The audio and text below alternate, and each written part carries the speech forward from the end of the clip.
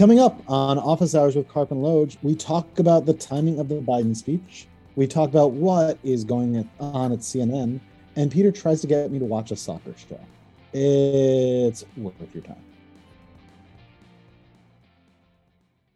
Welcome back, people of the pod, to Season 3, Episode 2 of Office Hours with Karpf and Loge.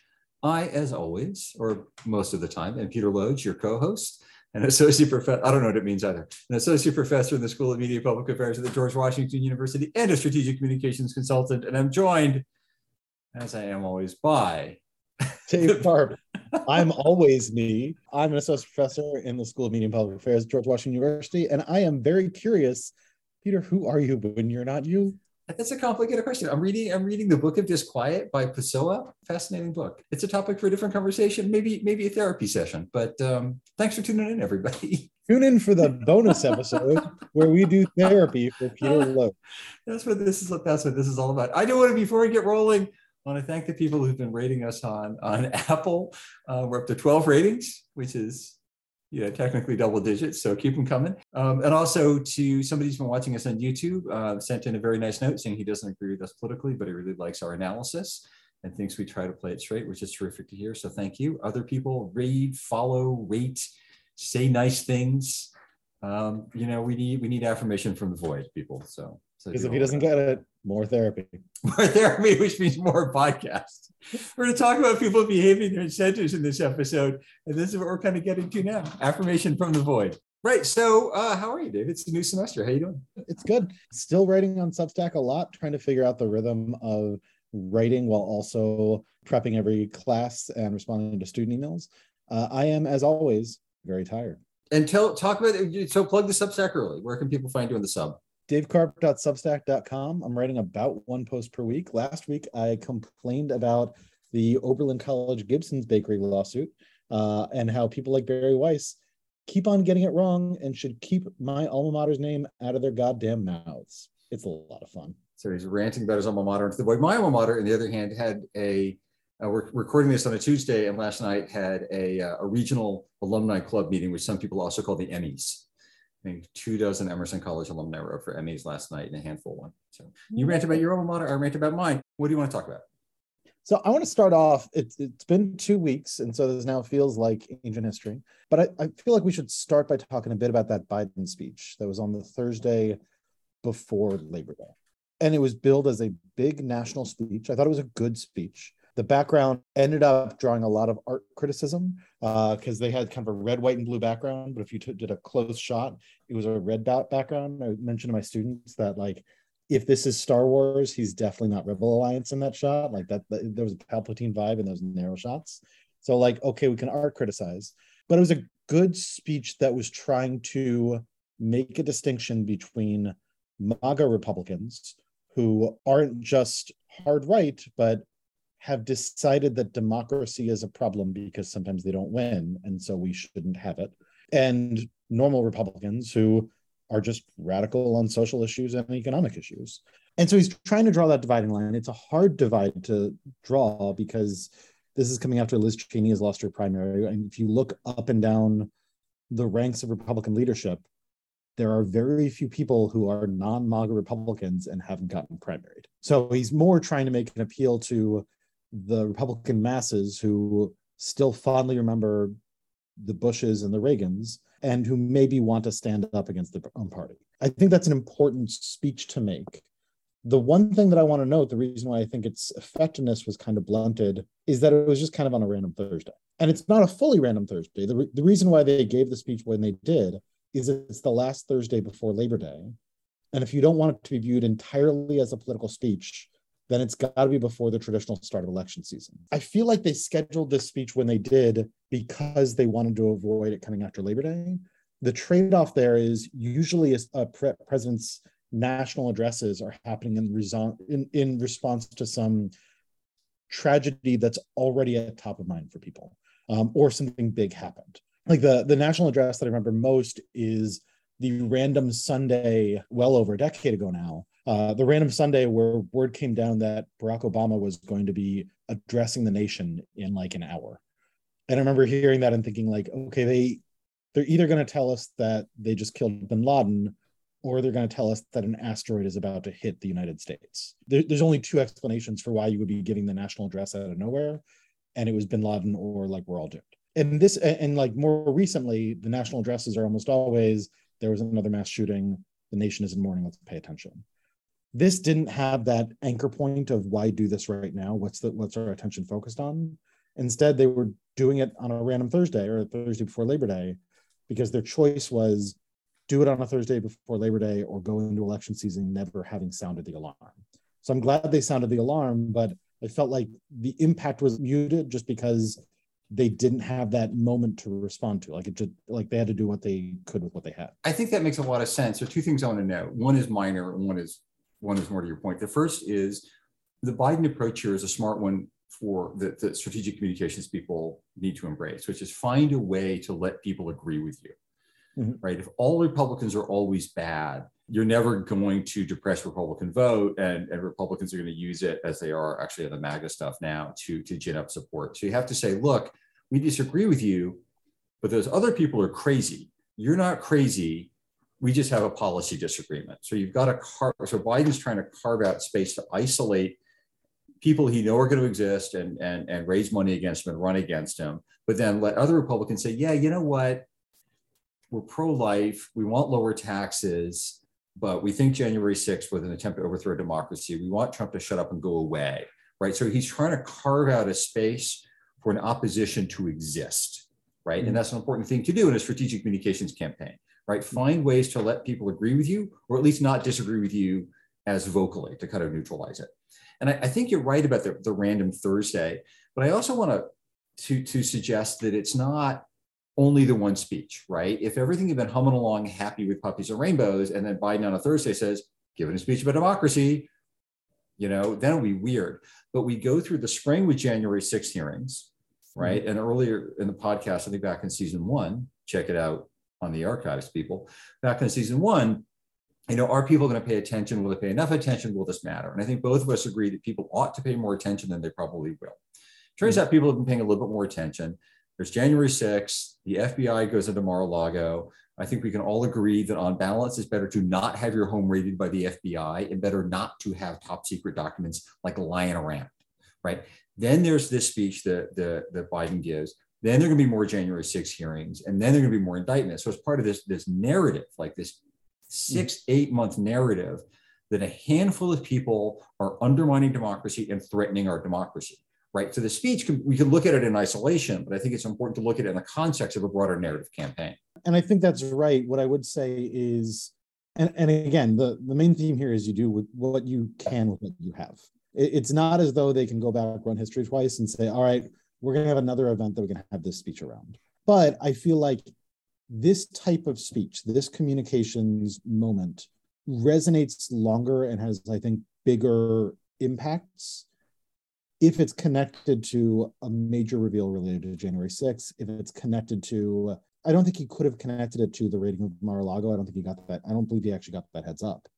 But something related to a reveal with Mar-a-Lago, something related to a reveal with January 6th, even connected to Liz Cheney just lost her primary, and that was a punishment by MAGA Republicans of hell, like the Cheney family. Choose some other moment where it's a little clearer why now, because part of what also goes on in the speech is, since there actually aren't a lot of non-MAGA Republicans, at least in leadership, and that means that you're talking to the public and saying, look, we know that you keep voting for Trump and all the Trump supporters, even though you don't love them, but hey, maybe make a different choice because they're not kidding. That becomes hard to do when it's a random Thursday, because as he's talking about the things that MAGA Republicans are trying to do, he's also including a bunch of policy stances like taking away a woman's right to choose, which those non-MAGA Republicans are like, wait, well, I'm actually totally good with that. I don't want women to have a right to choose, but also, hey, let's have elections. I just like to win a lot. Like, so that gets fuzzy as well.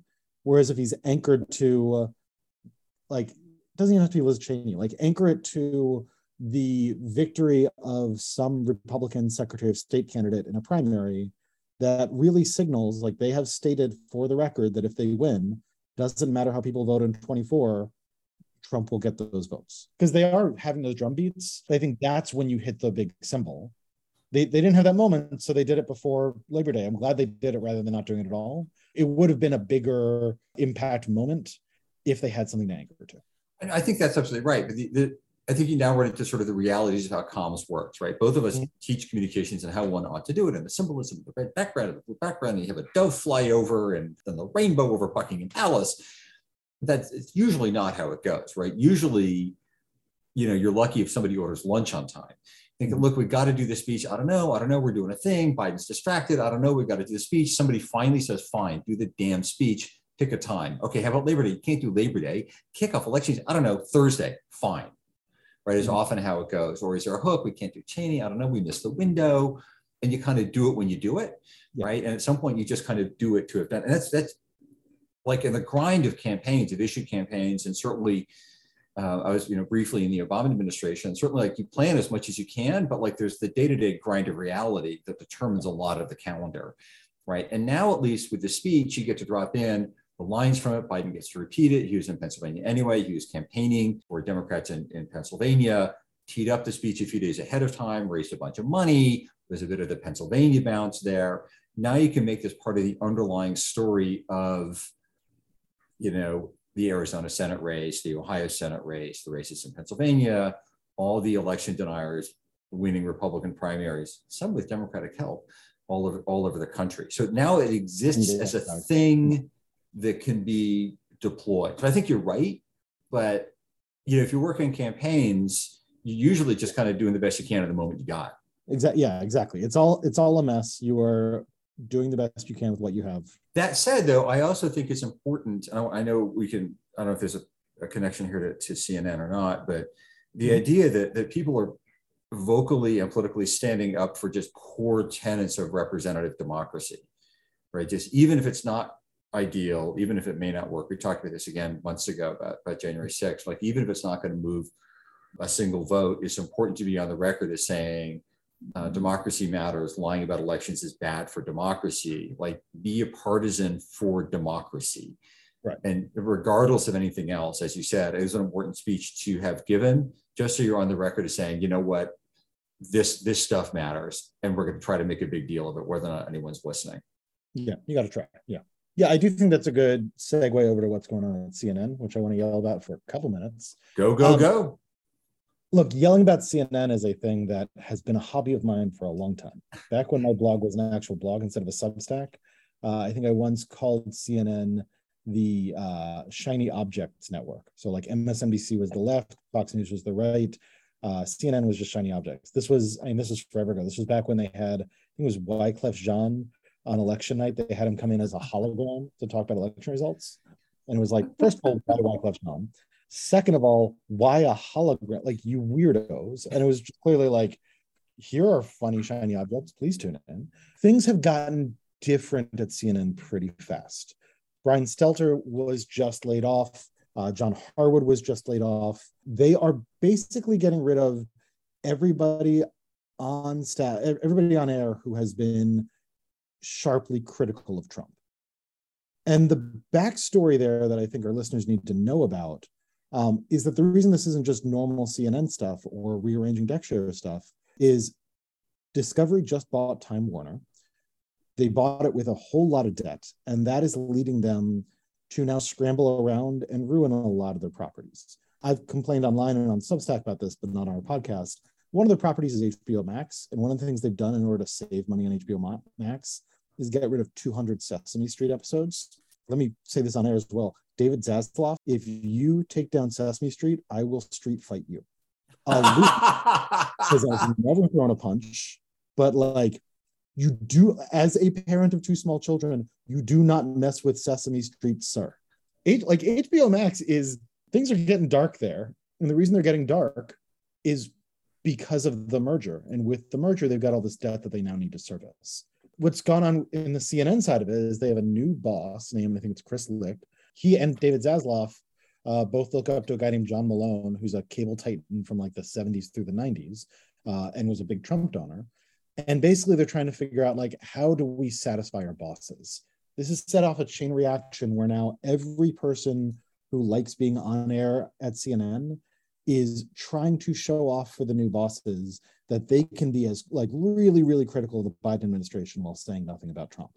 And we saw this in response to the Biden speech, where like, sure, the optics of two Marines behind him aren't ideal. Like there have been Marines behind speeches in the past. It's not actually like any sort of record setting, but like, sure, not a great image, and you're allowed to tweet about images that you don't like. But they tried to turn it into like a 5-day story about how, you know, this undermined his whole message and is the most dangerous thing we've ever seen. Like it was pathetic from actual news people. And the way to understand it is that these aren't news people trying to focus on what's the most important thing. These are news people trying to perform for the new boss, because the new boss is in there making changes and cutting costs, and you don't want to get cut. I mean, all of that makes sense. And there are a couple of, I've got my own little streaming rant I'll give at the end, because if nothing else, it'll make you fussy. And that's kind of fun for me to do. But we'll come to that. That's like a teaser. One of the things you see at CNN, which has been a bit of a mess for a long, long time, is the journalists want the same thing that politicians want. And it's the same thing you and I want, and that's to keep our jobs, right? And to keep your job, you do what the boss wants, and you could say, well, I'm going to hold my ground, I'm going to stand true. And then you turn around, you got kids, right? They need orthodontia or bail money or therapy. I don't know, whatever it is. I don't have children, whatever it is. They seem expensive and time consuming. My 2-year-old and 5-year-old, and you're going to bail money? Well, I don't know what kind of parent you are. I just want to make sure that our listeners know that you really don't know. Anyway, I have no idea. Your children, I'm sure, are lovely. They're great children. They're speaking complete sentences in several. They speak Russian with a French accent, to steal a line from an old beer commercial. I'm talking about everybody else's children, not our listeners. I like their children. I'm going to stop digging myself in this hole. Look, the point is, people are behaving. They're doing things to keep their job, right? They want their job. But they figure, if I keep my job, if I say these absurd things, by the way, hologram of Wycliffe Jean, super cool.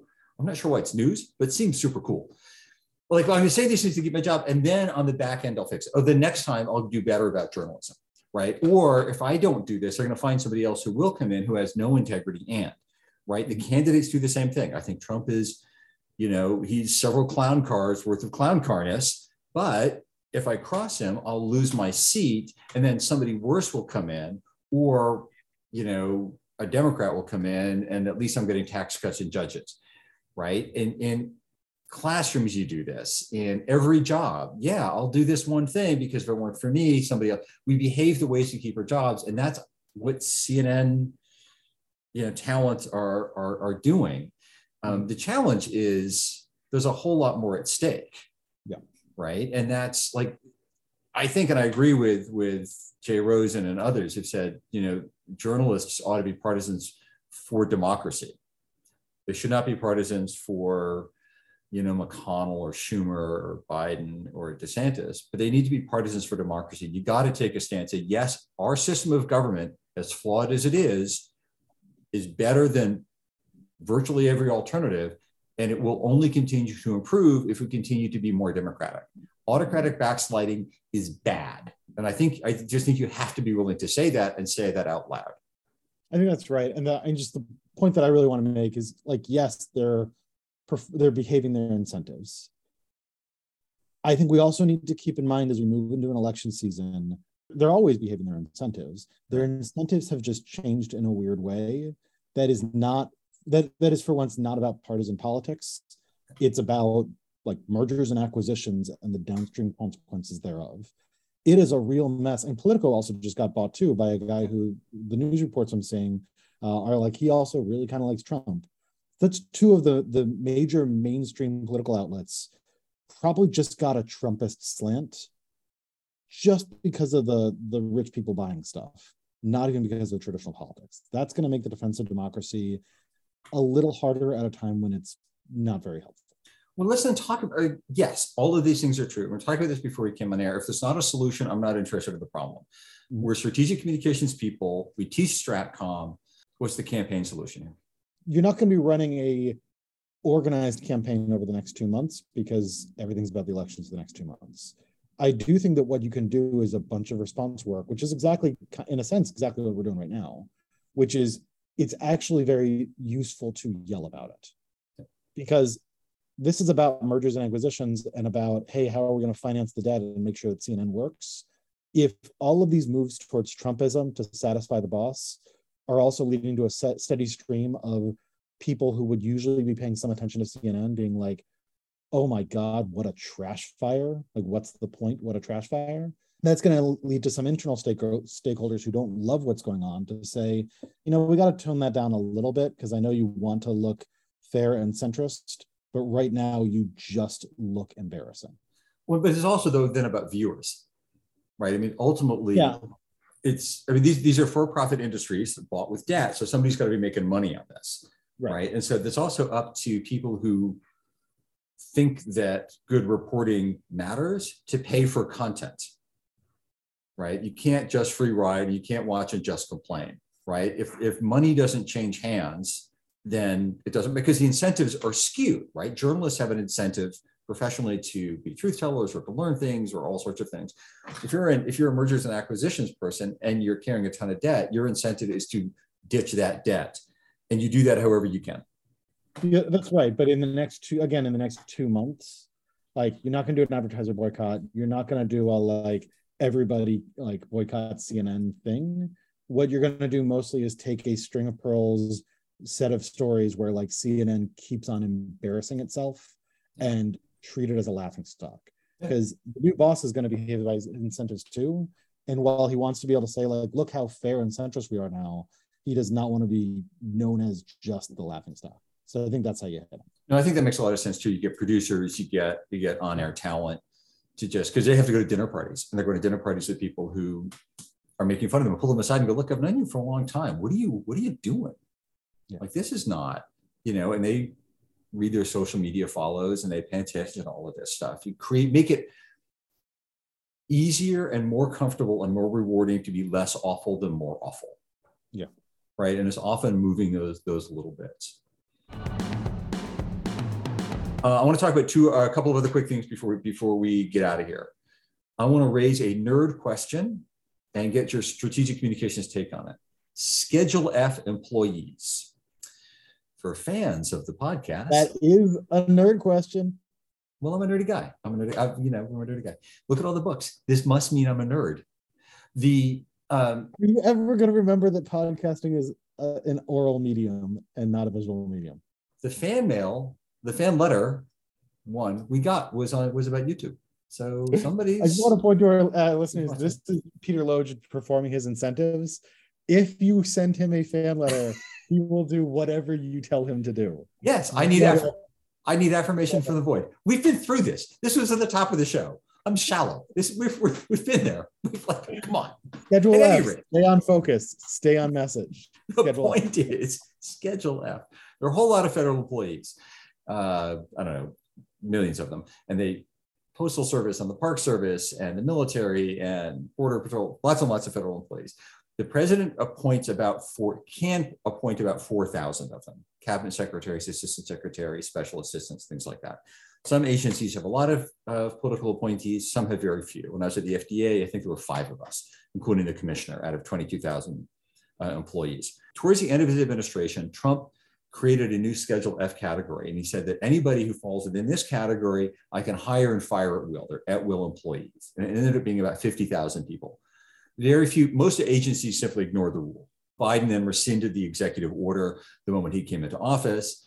A lot of Democrats and a lot of good government people are concerned that if a Republican gets elected president, he's going to reinstate this executive order, and you're going to have, 50,000 really senior people basically as political operatives in senior positions in major important agencies. The House has passed legislation to prohibit this. The legislation is now, there's legislation in the Senate.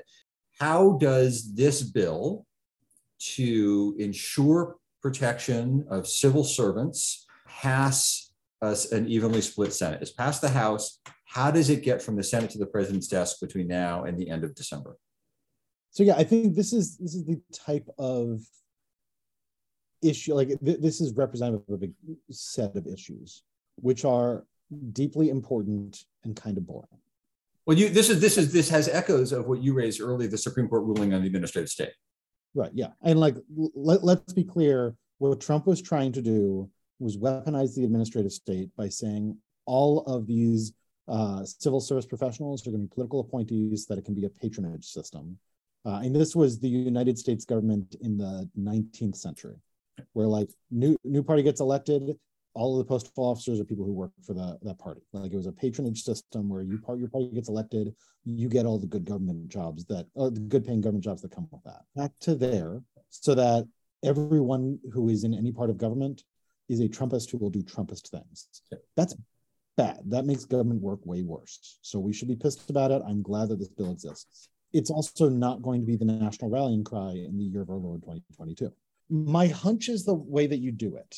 And you're going to need a little bit of luck to pass it, right? Because you're not right now going to get 10 Republican senators to say, yeah, you know what? I really oppose what the Trumpists are doing. We need an effective civil service, because one thing that we Republicans love is government that works well and is big enough to function. That's not really on brand for them, right? So this is not a stand that they're going to take right now.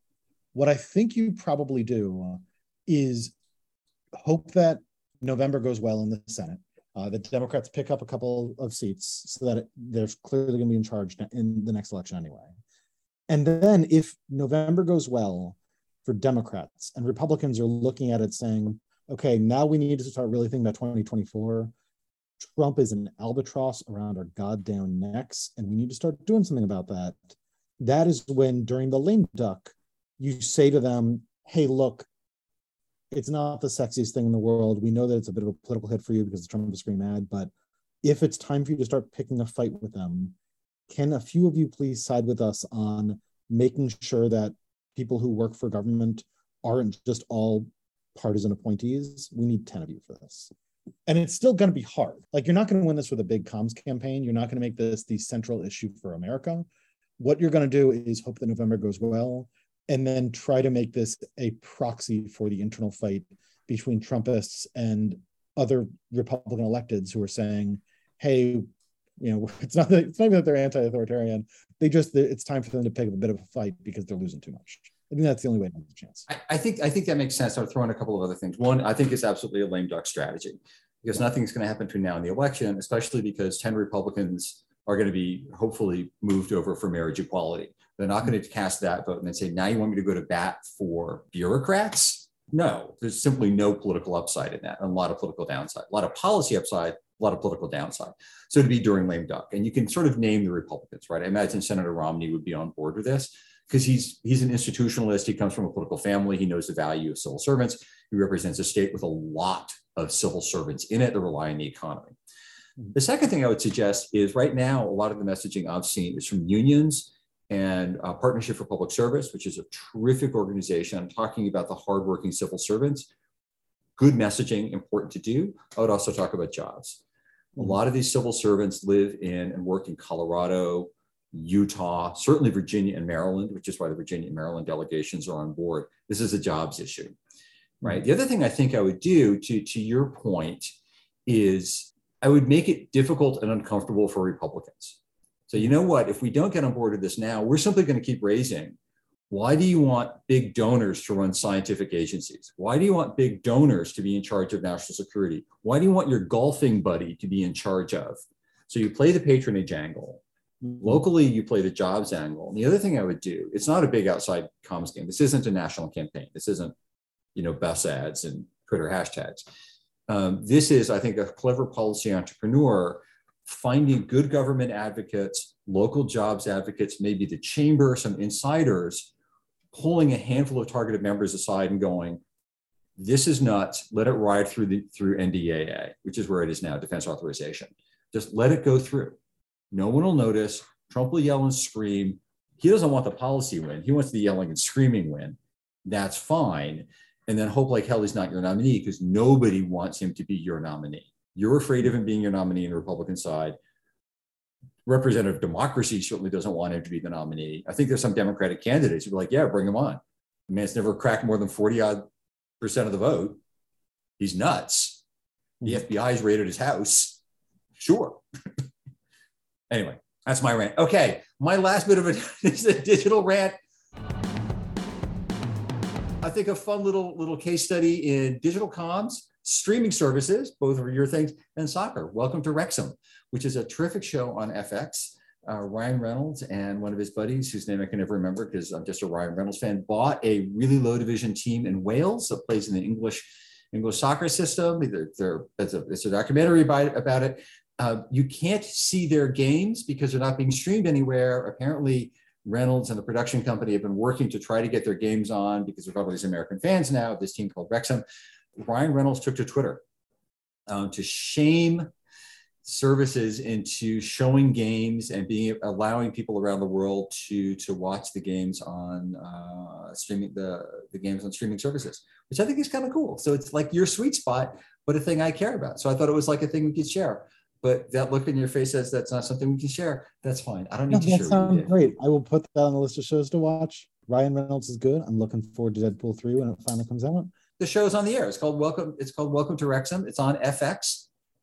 It's terrific. I'll check it out. I got some other stuff to watch first, but I will check it out. The one other thing I want to mention before we end. I want our listeners to recognize Dave Karpf has just agreed to watch a show basically about soccer. Yeah, because it's about Ryan Reynolds and Twitter. If it's all about soccer, I'm just going to turn it off. Okay. Just read the tweet thread. You'll be fine. You were going to say something. Yeah, what I was going to say, I just want to note, so today's Tuesday, September 13th. That'll be dropped, or the episode will drop tomorrow. Apparently today, Lindsey Graham has decided to introduce a bill for a nationwide 15-week abortion ban. He's doing this in mid-September of an election year. But the question I want us to end on is, Peter, was Lindsey Graham dropped on his head? I think the real question is how many times? Thank you, Lindsey Graham, for just making sure that the final weeks of this election cycle can really be focused on your party wanting to criminalize abortion nationwide. Like, there wasn't any real doubt about that, but we had some plausible deniability. I'm not sure why he wanted to take that away.